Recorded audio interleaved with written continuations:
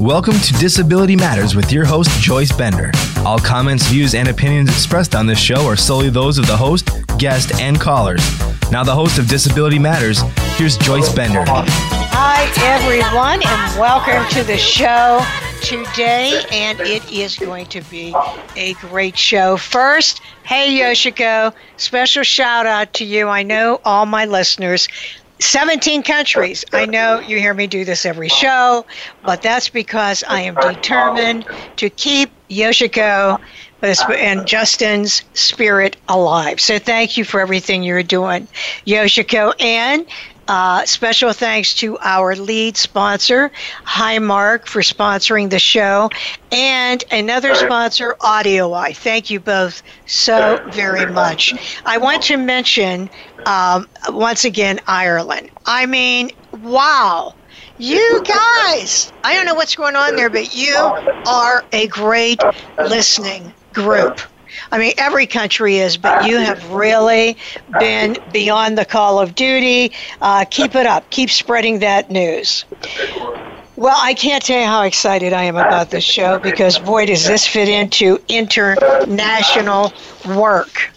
Because today we have someone that, you know, whether you're reading the history book No Pity or anything related to our history, everyone knows Judy Heumann. I have to tell you something. It always really gets to me.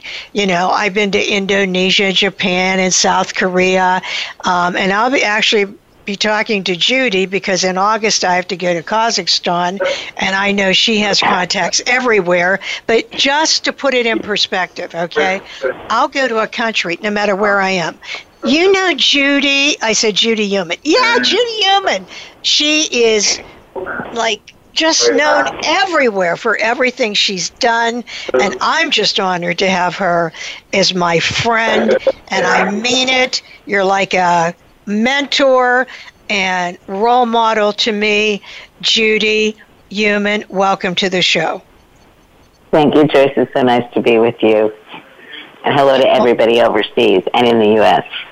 Well, I thought maybe, because, you know, since this goes around the world, but nationally, I thought maybe you could give just a few minutes to let them know, because I know when I heard you speak about this in California at Loyola with Tony Coelho, it was just so powerful.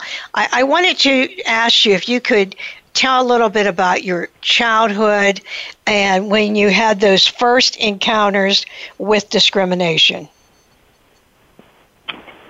So I'm 70 and a half years old. It's kind of shocking to me, too. And I was born in 1947. I had polio in 1949. And as a result of my polio, I'm unable to walk, and I have limited use of my arms, decent use of my hands, but limited use of my arms. So I'm a post-polio quadriplegic. And in 1949, there was an epidemic of polio, and yet President Roosevelt had recently died, and my mother and father were big fans of his and Mrs. Roosevelt. And when I got polio, I think, you know, basically in the back of my mother's mind, she had the image of President Roosevelt, who was the president. And so when I was 5 years old, and my mother took me to our local public school, and they said that I couldn't go to the school because it wasn't accessible.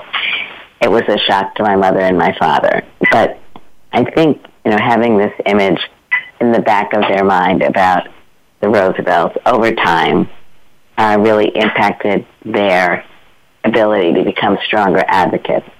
My parents both have deceased, but they were born in Germany. They came over in 1934, 1935. And my father was in the Marines. And both my parents lost their grandparents, and one of them lost a great-grandparent and other family members.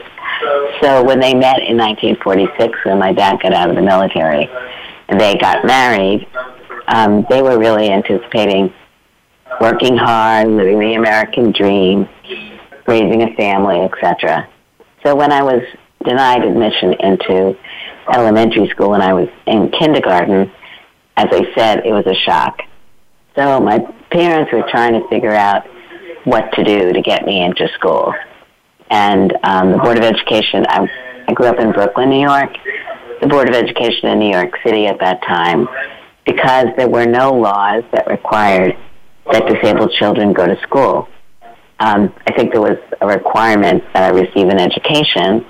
And so at that time, what happened was the Board of Education of the City of New York sent a teacher to my home, but for a total of 2.5 hours a week. So one day they came for an hour, another day they came for an hour and a half. So my mother and father were looking for schools. I didn't finally get into school until I was 9 years old. And then I was only in segregated classes for disabled children. Now, for the audience, we had at that time, in the 40s, 50s, 60s, there was no Section 504, which prohibits discrimination in programs receiving money from the federal government. We had no Individuals with Disabilities Education Act, and we had no Americans with Disabilities Act. So there were no rights anyplace. And so I got into school when I was in the 4th grade. And then what my mother learned is for those children in the special, it was called Health Conservation 21. So for those of us in the Health Conservation 21 classes, which meant we had physical disabilities and had issues with walking, problems with walking, or were not able to walk. What happened was my mother found out that those of us who used wheelchairs and couldn't walk were supposed to go back on home instruction when we went to high school. So my mother and a number of other mothers in the city began to organize and forced the Board of Education to make some of the high schools accessible so that myself and other friends would not have to go back on home instruction. So, throughout the beginning of my life, I was experiencing both discrimination and also learning about advocacy. So I really credit my mother in particular, because my father was the supporter of my mother. He worked full-time as a butcher in a small butcher shop with his brother. But, the issue of discrimination, for me as a 5-year-old kid, you don't feel it as discrimination.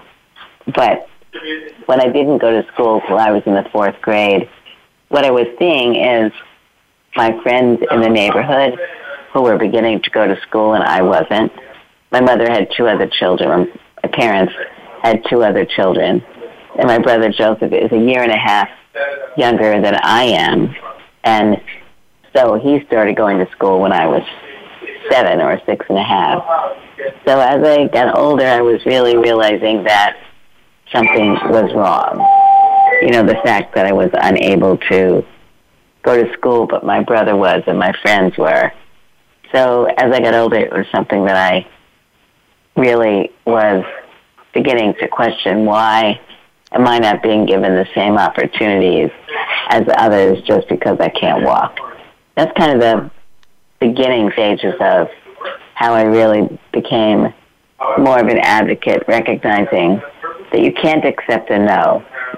Sometimes they're legitimate no's, and you have to really make a decision yourself as to whether or not the no you're receiving is legitimate, whether or not it's completely out of the question, which usually is not the case, whether you need to look at mediation, negotiation, looking at coming to a compromise, or whether you have to just fight for what you completely believe in.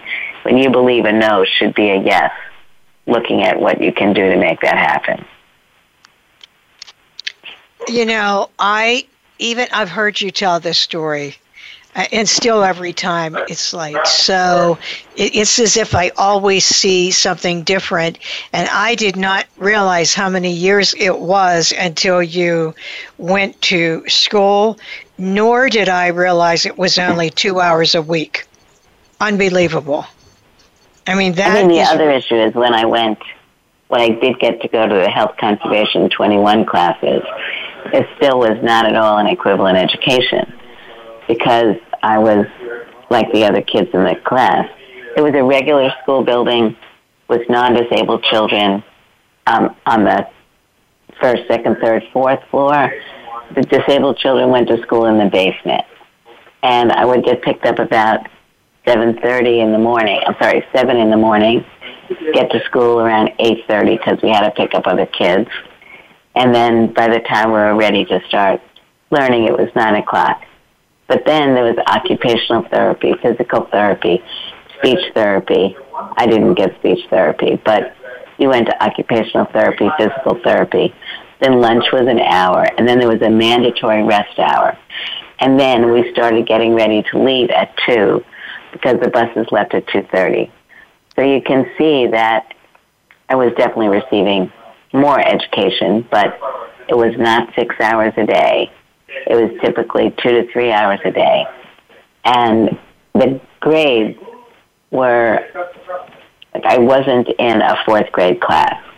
I was in a classroom with kids who were 9 to 18, because in these special classes, students stayed there till they were 21, and then they went to sheltered workshops.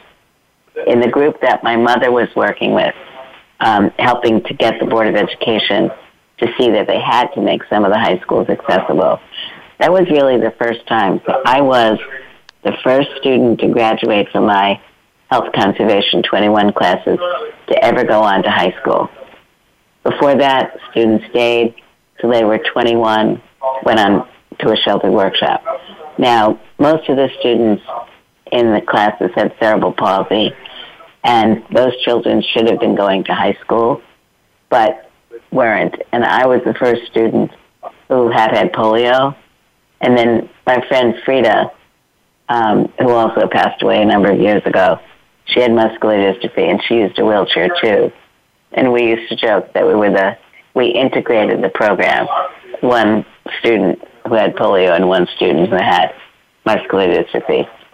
I also want to say that what was interesting at that time is that the school itself, Public School 219, was basically 99.9% white school. But the special education classes were all racially integrated. And so some of the issues that were going on at that time were different than what those of us with disabilities were experiencing, because we had children in our class at that time who were African American and Latino, particularly from Puerto Rico. Now, of course, things have changed, much more diversified, but we did not go to classes that were all white, nor did we go to summer camps that were all white, because the summer camps, too, were racially diverse. So I think that was really an advantage amongst disadvantages that I was experiencing. So there was a lot going on in my youth and other people's youth. Wow. You know what? I can't believe how smart you are. I mean, with that education I'm talking about, obviously you're intelligent to begin with, but your mother was really a freedom fighter. You know that? She really, yes. She was really, she was determined. It takes great parents as like was that. My father. Your I father. think that was good. You know, my father really supported my mother, and yes, it was a good combination. Yeah, right. Well, but I always say, so for the parents in the audience that are listening, being strong role models for your children is very important.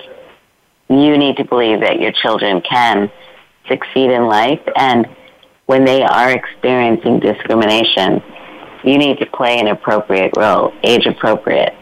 And by that I mean, if you believe your child should be receiving a certain type of education that they're not getting, regardless of the country that you're living in, you need to fight for them to get an education that's equivalent to other children in your family or in the community. And your children will grow up to respect you for really advocating on their behalf so that their future lives would be better, so they could be able to contribute through work and be members of the community, contributing members of the community with disabilities. And it helps overall to help your local communities recognize that disability is a normal part of life, and as such, you want to remove the barriers that are precluding or limiting people's ability to contribute. Yeah, because of course, I'm living with epilepsy, and I always tell parents, every time you say to your child, shh, don't tell anyone, that you have epilepsy, you're really saying, right, shh, there's something wrong with you.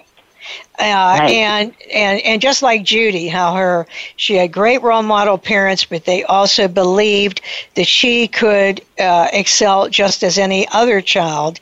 When you don't do that, you are setting that child up for disaster when it comes to employment, not just social engagement, but employment. So, that is pity is the worst thing you could absolutely do. And I agree with Judy 100% about that. Well, Judy, when you look in history books, even when I was in Japan, there are photographs of you during the great sit-in that occurred in Berkeley. And I wondered, since I feel our history is so important, I wonder if you could talk about that for a few minutes. Sure. I lived in Brooklyn until I was 25, and then I moved to Berkeley, California to do two things. One was to attend graduate school. I went to the University of California, Berkeley. I got my master's degree in public health. And then I also got involved in the beginning stages of an organization called the Center for Independent Living in Berkeley. There are about 700 centers for independent living in the United States, and they're all over Europe and Asia. There's a beginning little bit of centers for independent living in Africa. But when I moved out to Berkeley and got involved with the CIL, I got on their board. I started working with a gentleman named Ed Roberts and another gentleman named Phil Draper and a number of other people in standing up, I shouldn't say that, in developing the Center for Independent Living, which was and is a cross-disability organization that works on empowerment of disabled individuals, including in the area of employment, but significantly really working with disabled people and local, county, state, and federal government on both development of policies and effective implementation of policies that will benefit disabled people.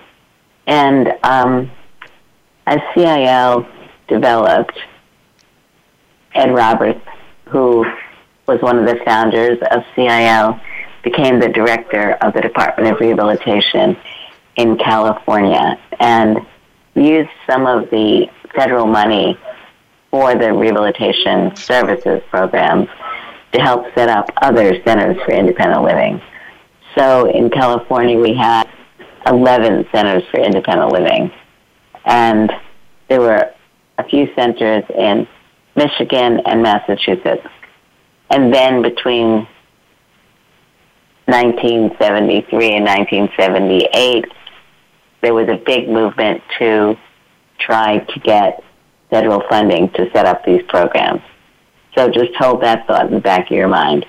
In the Bay Area in California, where I said that we now had across the state 11 or 12 centers for independent living that were very active in local communities, hold that thought. In 1973, there was a law, the Rehabilitation Act of 1973, that has an important provision called Title V. For any of you who are interested in disability rights, Title V of the Rehabilitation Act of 1973 is a critical piece of our history. It has provisions in there which prohibit discrimination against disabled individuals if the entity is receiving money from the federal government. And that's called Section 504. So Section 501 and 502 and 503 and 504 are important. We're not going to discuss most of those today. But the law was signed in 1973, and then we have something that people may not know about, but typically after a law is passed at the federal level, there's something called regulations. Regulations basically are intended to interpret what the law says so that people have responsibility for implementing it, and people who will benefit from the law understand what the law is and what the law isn't. When Title V of the Rehab Act was passed in 1973, Section 504 was only like 42 words. And it basically said you can't discriminate based on disability if you're getting money from the federal government. But it didn't say what that meant.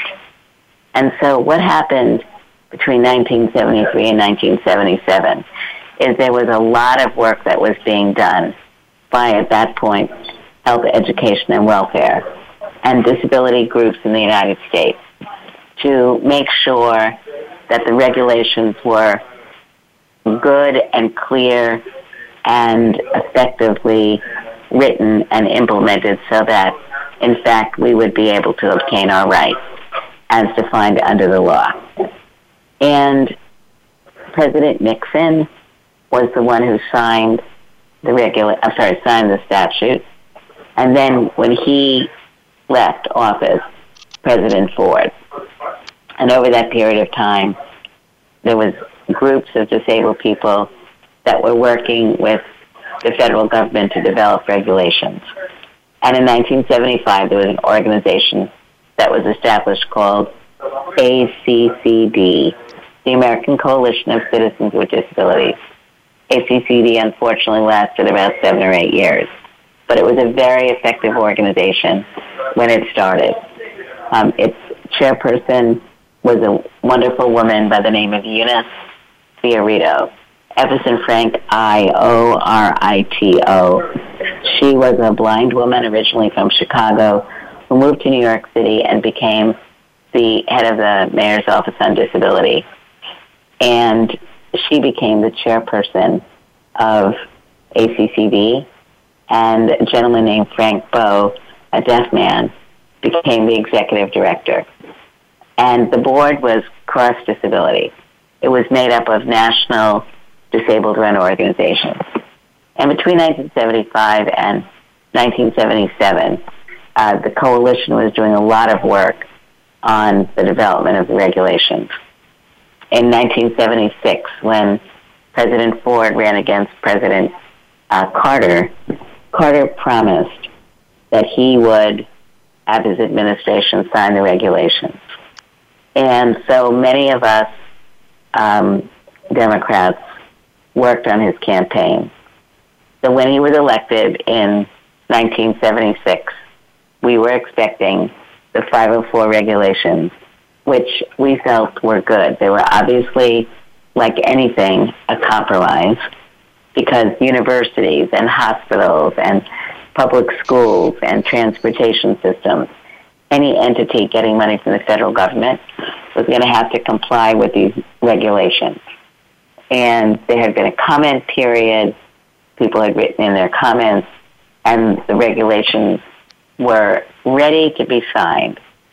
When Secretary Califano came in under the Carter administration, he decided that he wanted to do a thorough review, which in and of itself was not bad because there were it was a switchover not only of president but political parties. But what we started to hear was that he intended to make significant changes in the proposed regulations. So ACCD had been having numbers of meetings with members of Congress and the administration. And finally, I was on the board. And the board, in, I believe it was February of 1977, basically said that regulations needed to be signed for Section 504 as they were. We wanted no more changes. And if they hadn't been signed by a particular date, then there were going to be demonstrations around the country. So in the Bay Area, California, remember, we had the most centers for independent living. And one of the important parts of having community-based organizations, not just centers for independent living, but is you can choose, as we did, to become actively involved in what was going on in our communities. So we were making alliances with organizations that were working in the area of disability, but we were also making alliances with many organizations that were not necessarily working in disability, but that were social justice organizations, civil rights organizations, organizations that were fighting for equity. And we were working with them to get disability integrated into those agendas. So in February of 1977, when the American Coalition of Citizens with Disabilities decided that we were insisting on the regulations being signed, in the Bay Area, we set up a working group. It was called the Committee to Save 504, and it had a number of centers for independent living and many other different types of organizations working. And so in April, when the date came that ACCD said, if the regulations aren't signed, we will have demonstrations. There were demonstrations in all 9 federal regional offices and in some other places. And in the Bay Area, we had a working committee that had been working with the Regional Office for Health, Education, and Welfare, discussing that we were going to be coming and wanted to have a meeting to talk about what was going on and basically to say that we were unhappy with the fact that the 504 regulations had not yet been signed in Washington. But we organized really well. We had about, hundreds of people outside the federal building, which was in San Francisco. It was not in Berkeley. And San Francisco was like a hub. And we had the demonstration. A group of people went into the federal building in San Francisco to have a meeting with what's called the regional director, at that time, Health, Education, and Welfare. And we met with him, and we met with his staff, and we were very unhappy because they were not aware of what the substance of the regulations were, and they hadn't been signed. So we decided that we were going to stay in the building overnight. So you can read about this. You can go and look at something on YouTube called The Power of 504. It'll give you a really good historical look at what actually happened. But it was very important because disabled people with different types of disabilities, different ages, it was very intergenerational cross-disability, took over the federal building, and we wound up staying in the building for 27 days. 20 of us left and went back to Washington, D.C. to join protesters in Washington, D.C., but the only place where the sit-in continued beyond one night was in San Francisco with the 504 committee. And we were successful. ACCD and the groups around the country and the continuing pressure of the demonstrations in San Francisco resulted in the regulations being signed without any change. So we were really happy because we were knowledgeable. We had worked on this issue very hard. We had made contacts with senators and congressmen, both Republicans and Democrats, to talk about why this was so important. The community of disabled people around the country had been getting involved in what was going on. So it was really, in many ways, the real launch of the national disability rights movement. Wow. Would you tell them again, where did you say to go to read more about that, to see that? Where did you say to go? Sure, and maybe you can post it. It's called The Power of 504. The Power of 504. Okay. It was narrated by a woman named Kitty Cohn, and Kitty had been one of the leaders of the 504 demonstrations. Myself and Kitty and a number of other people played a role in helping to organize the demonstrations. Mary Lou Breslin, Pat Wright, the Centers for Independent Living, Disability Rights Education and Defense Fund. And Kitty, unfortunately, has passed away, but she was the one who narrated the footage. And it's about 30 minutes, a little less, and it's very informative. And it's free. I will do what you said. Well, Judy, I know you're going to be very happy to know that we have incorporated on our show every week Advocacy Matters. And I am so honored to be on the board of the Pennsylvania Disability Rights Network and to have Perry Jude Radisick, the CEO, who is phenomenal, with us. So every week she comes on and gives all of my listeners an update. So, Perry, welcome to the show. Thank you, Joyce, and thank you, Judy, for all the work you've done for all of us. And the lessons that we're learning today are so important. Joyce, today I want to talk about the ABLE the ABLE Age Adjustment Act. And we've all been celebrating the ABLE Act, which is also known as the Achieving a Better Life Experience Act. And that was signed into law in December of 2014. I think many of your listeners remember that the ABLE Act amended a section of the IRS code to allow certain persons with disabilities to save money, tax-free, to cover disability-related expenses. In addition, besides it being tax-free, the resources that people with disabilities save in these ABLE accounts are not taken into consideration when determining eligibility for supplemental Social Security and Medicaid. So this was very important. But Congress set an age limit on who could set up ABLE accounts, and they limited to a person who had acquired their disability prior to the age of 26. So it left out a lot of people with disabilities who acquired their disabilities after the age of 26. So Disability Rights Pennsylvania is one of at least 159 organizations who are knocking on the doors of Congress, asking Congress to increase the age from 26 to 46. So in other words, we want Congress to let people who acquired their disability prior to the age now of 46 to be eligible to open up these ABLE accounts. And we think this is important for a lot of reasons, Joyce. First, it opens the eligibility door to many more individuals with disabilities who could benefit from this tax savings and then also be eligible for SSI and Medicaid.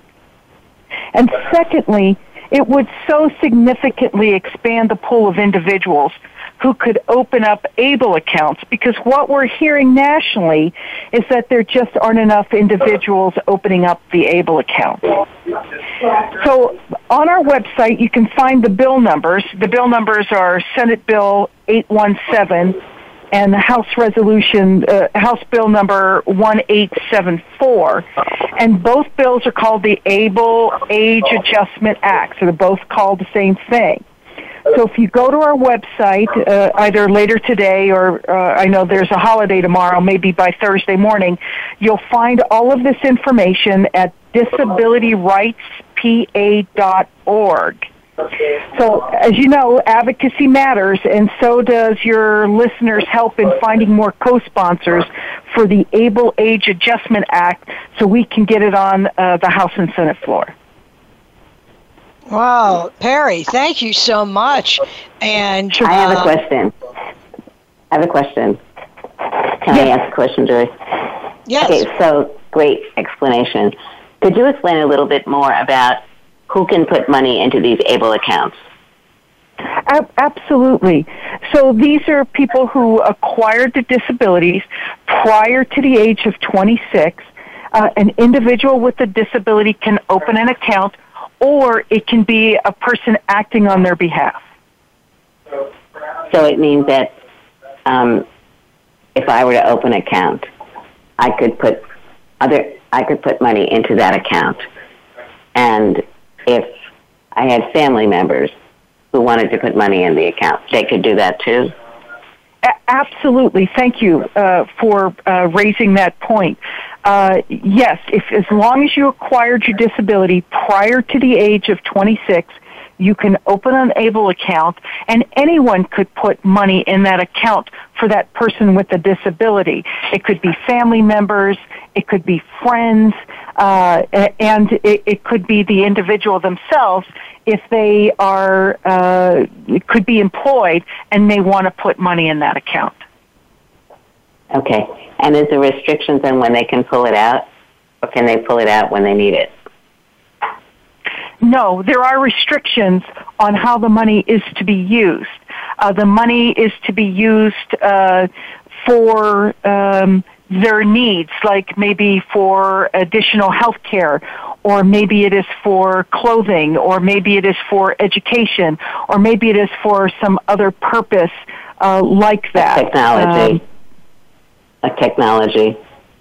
Technology, yes. Assistive technology. Anything the waiver may not be covering, or Medicaid is not covering. It could be rent. So it's basically essential things that a person needs.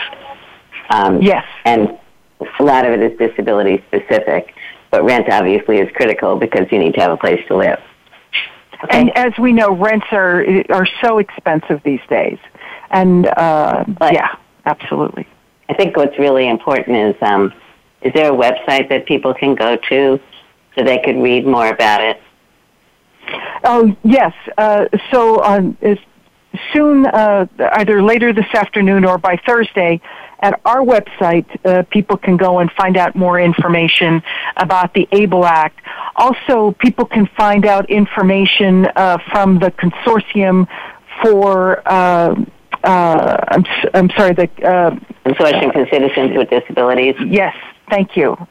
Yes. That's good. So it's called the Consortium for Citizens with Disabilities, CCD for short. It's based out of Washington, D.C. It's got more than 100 national organizations that are a part of it. And I think also the National Disability Leadership Alliance, NDLA, is another consortium of groups. This is really important. I'm really glad to learn more about it. And thank you for that and opening it up a little bit more. And Perry, you will have it on the website so they can read about it in more detail, correct? That's correct. And we'll have links to the other organizations as well, like the ARC, who has additional information about ABLE Acts. Okay. And the website? Our is website. disabilityrightspa.org. Go ahead. One more time. Yes. It's disabilityrightspa.org. Okay. Now, as you all know, and I say this all the time, but I mean it, no matter what the disability rights group is, or no matter what the not-profit is, we all want them to fight for our rights and to do so much. Can't do it without revenue. So don't forget, take time to make a contribution. And Perry, thank you for the great work you're doing, and have a great 4th of July. Yes, you too. Thank you, Joyce. Thank you. Nice to talk to you, Perry. Sure. We do this every week because it's important. It's important to know what's going on. So it's like a little news flash. And I really like how Perry takes so much time to really think about this before she comes on and talks about it. So, Judy, you know what? I'm going to skip forward because, wow, talking to you so exciting that the show's going to be over before you know it. So I want to move down for a minute on what I was going to ask you about. What are you doing right now? Tell our listeners what you're doing right now. Okay, so right now I'm doing a couple things. One is I'm actually in the hospital with my husband who's sick, so I'm kind of here for a couple days. But in the broader scale, I'm a senior fellow at the Ford Foundation. The Ford Foundation is based in New York. It is not part of the Ford Motor Company. It's one of the largest foundations in the United States, and they're a social justice foundation. And I've been working with them since last August, both helping them as they're moving forward, integrating disability into their knowledge and into the grant making that they give, as well as working on a media project. And so I've been working on a media project which is looking at how other minority groups have been advancing over the last number of decades in both authenticity and representation in documentaries, television, now emerging media, both from the programmatic perspective and also from the perspective of people that are working behind it in front of the camera, the screen, whatever. And I had a convening last Tuesday, which was great, with about 27 representatives from different entities, and then I'm going to be putting a paper out the end of August, basically putting forward the findings.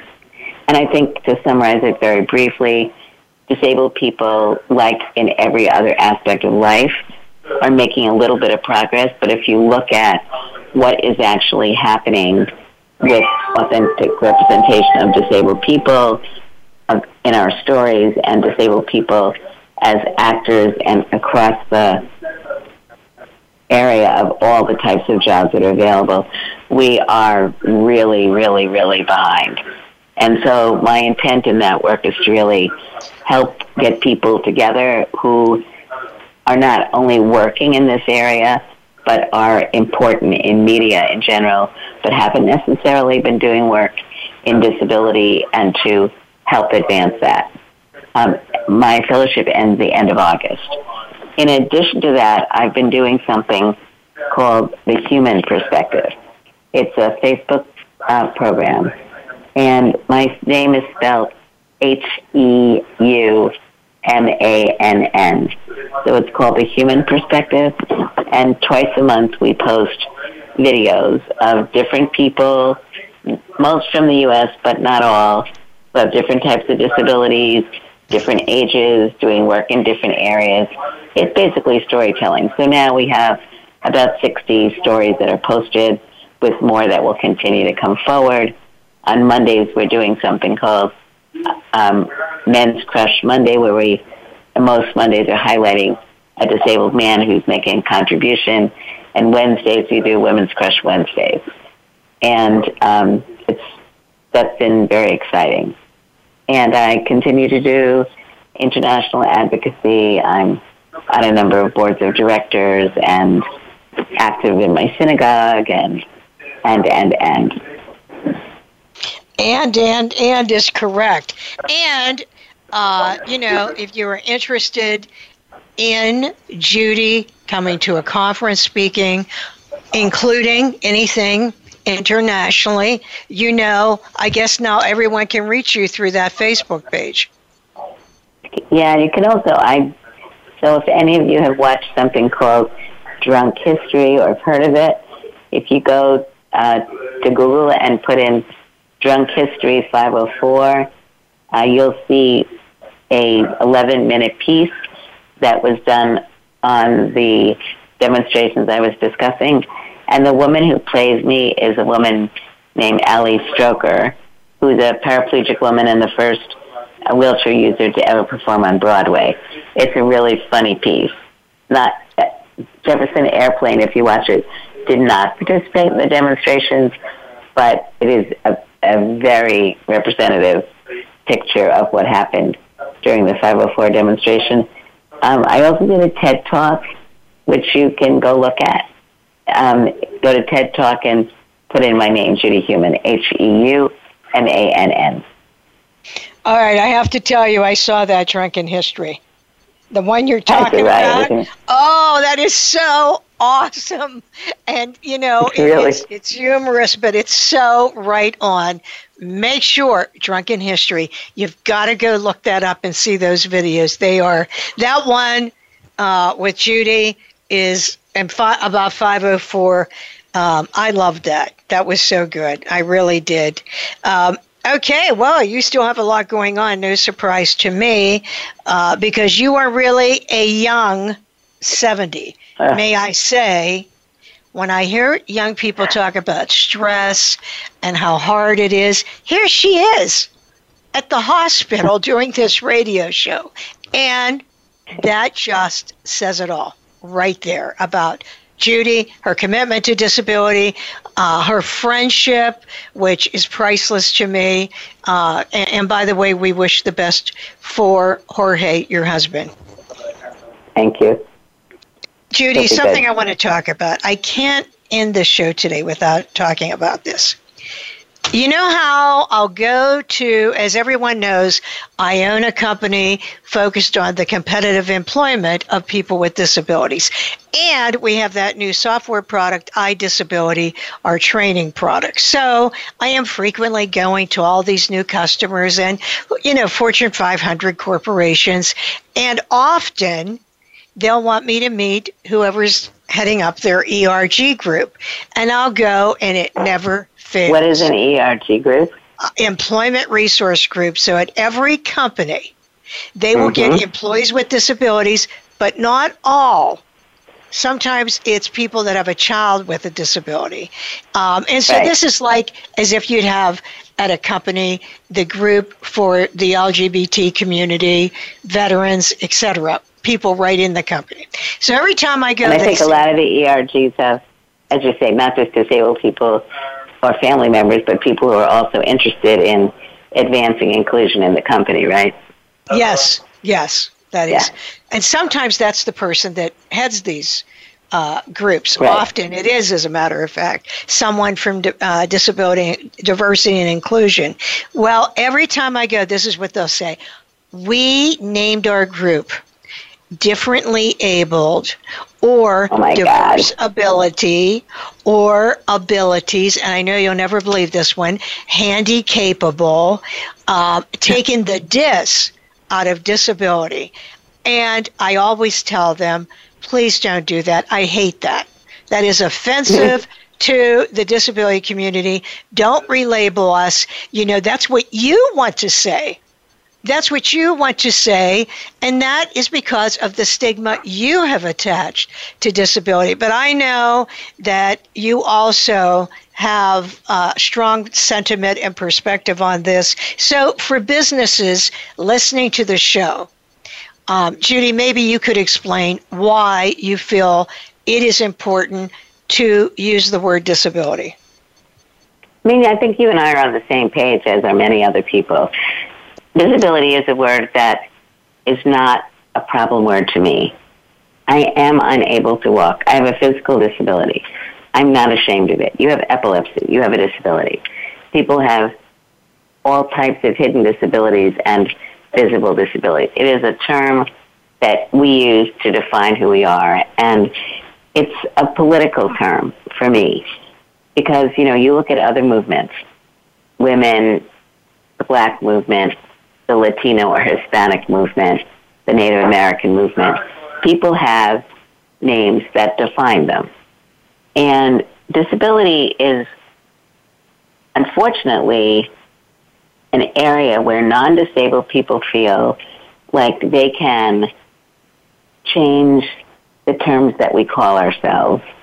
And because many disabled people don't necessarily yet identify as having a disability. So someone with an invisible disability that could be caused by lupus or any one of a number, multiple sclerosis or whatever it may be, for many of those people, the first thing they're dealing with is changes in their life.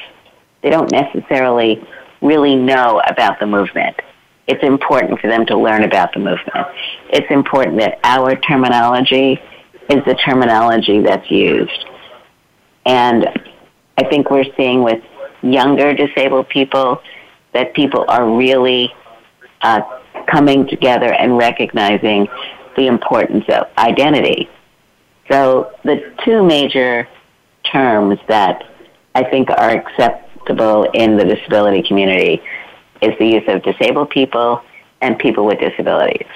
I use the term disabled people because all other movements say I'm a black person, I'm a woman who's black, I'm a Latino, I'm whatever. And we're the only group that says people with disabilities, but for some people, that's a term that they want to utilize. So I respect that. But at the end of the day, all these different terms take us away from the substantive issue. So when looking at a company that's put together a group to look at issues of barriers that people are facing in the company, the name should be one which is in line with what the movement says, which is disabled people or people with disabilities. And getting into all these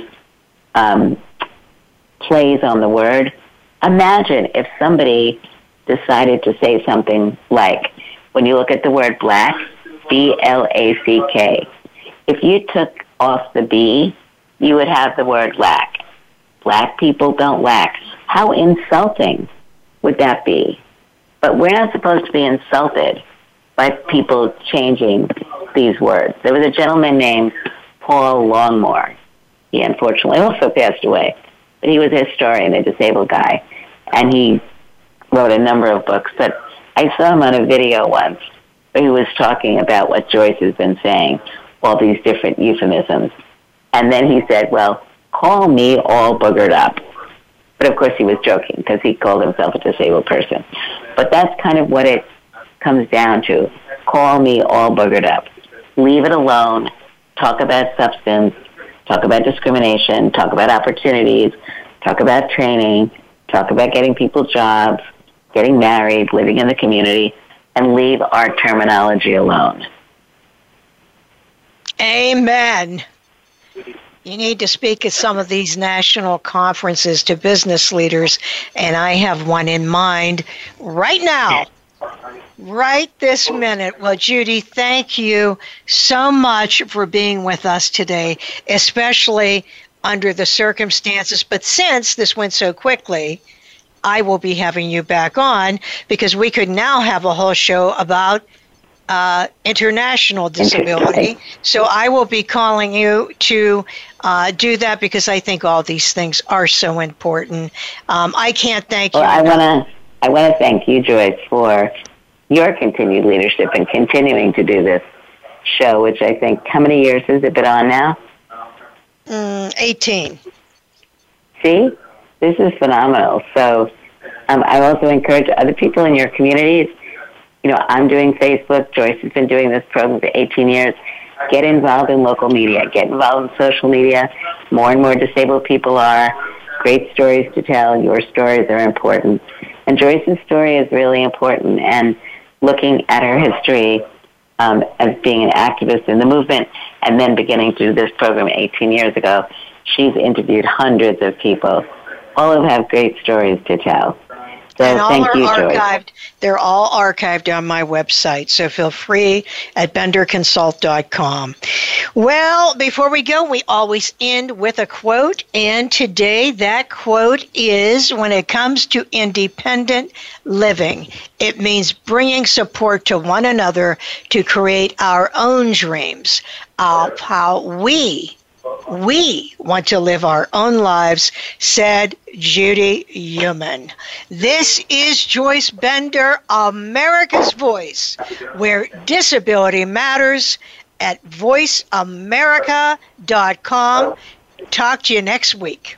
Voice America would like to thank you for tuning in. Please join us next Tuesday at 11 a.m. Pacific Time for another installment of Disability Matters, right here on the internet leader in talk radio, voiceamerica.com.